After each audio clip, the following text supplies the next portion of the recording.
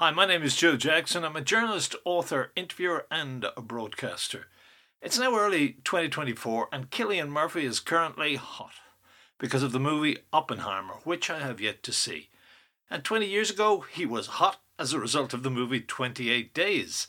It was around that time I interviewed the guy who, incidentally, I'd previously interviewed for a stage column in an Irish rock magazine about the play Disco Pigs, which then became a film. But here, just for fun, and because his face was being plastered all over the place, I decided to kick off our interview by asking if he wants me to break his nose. Why I asked that question, you will find out in a moment. And by the way, this is one of those podcasts I describe as a single, because it runs roughly 5 minutes. If you want to read the full article I wrote out of the chat I had with Cillian 20 years ago, keep an eye on my website, joejacksoninterviewer.com. In the meantime, enjoy. Perfect time. Okay, would you like me to break your nose? What? It's a lightweight intro. All right. Marlon Brando once said that the best thing that ever happened to him was when he was sparring on the set of A Streetcar Named Desire, his buddy Cox broke his nose and it made him less pretty. And he thinks it's the best thing that ever happened to him. All right. So any inclinations, I'm not asking you will I do it personally. The pretty image, because I have a question that an actor gave to me, a response when I told her yesterday I was coming down to see it. And the first thing she talked about was, she said, you have to see 28 Days Later. He has fantastic eyes, and then he's fantastic in it. But it's like the first thing is the physical thing. So what I'm asking you, is that any kind of a drawback? Is it something you're aware of? Do you give it down? Because I've seen also the Elle magazine covers, the big close-up, you know. Yeah. We decided to come up here to him, if that's all right. Do you need to work here? Is it any way drawback? Is it any way part of what you're happy to be? It's not something that has ever really been part of my sort of, acting consciousness or whatever way you want to describe it. I've never.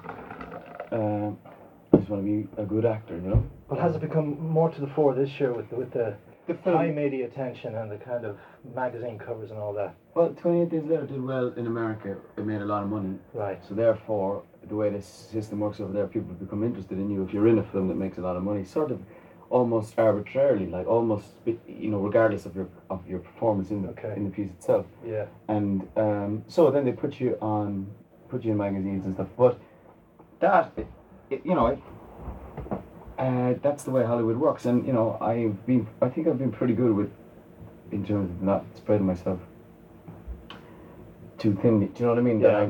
I've been pretty choosy in what I do in terms of publicity. But it's the nature of the beast. You can't avoid it. You can't. Well, would you purposefully avoid selling yourself as a kind of sex symbol, male fantasy figure, romantic figure, whatever it is? Yeah, I've never really felt under pressure. Oh yeah, good luck, man. Good luck this year. Good luck.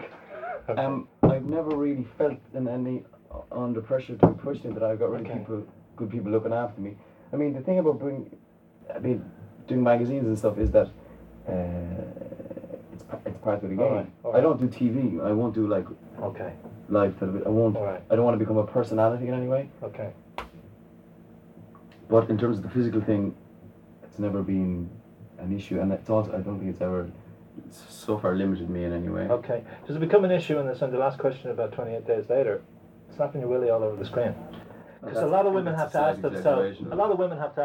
Well, even it being there in the first scene, and there's a few nude shots in it. Did you have to make a decision? Like Charlotte would make decisions against a movie or for a movie, depending on if the context is right. Did you automatically feel, no, this is okay, it suits this sci-fi, this kind of zombie horror genre? Well, if you want it, in terms of the narrative of the story, we meet this character, and he's like, it's like Adam. He's like the last person left, and it's like a rebirth. There's so many different reasons that it's justified. Also, it cuts straight from monkeys, so you've got this sort of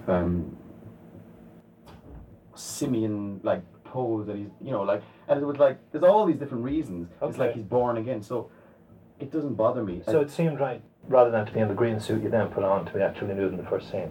Yeah, I mean, I think it's an arresting image, a striking image, and Danny Boyle is not a stupid man. He's a very intelligent man, and we sat down and talked about it. And once I can rationalize a decision in my mind, then I'm happy to do it. I heard your family gave you flack though when they first saw it, or your buddies laughed at it when they first saw the scene, did they? Well, I mean, it's not. I mean, your first introduction of the character in the film. Yeah, but sure, fuck it. It really is It's small, of little importance. But can you see the sense in the question that if you do become, you're saying you avoid becoming a celebrity, if you do become a sex symbol or romantic icon, it could detract from just the purity of the acting.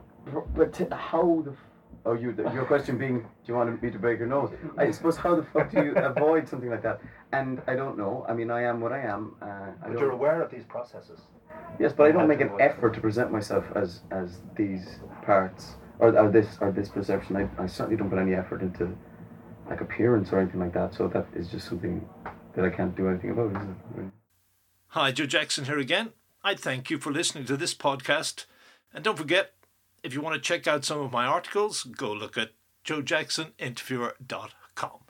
Thank you.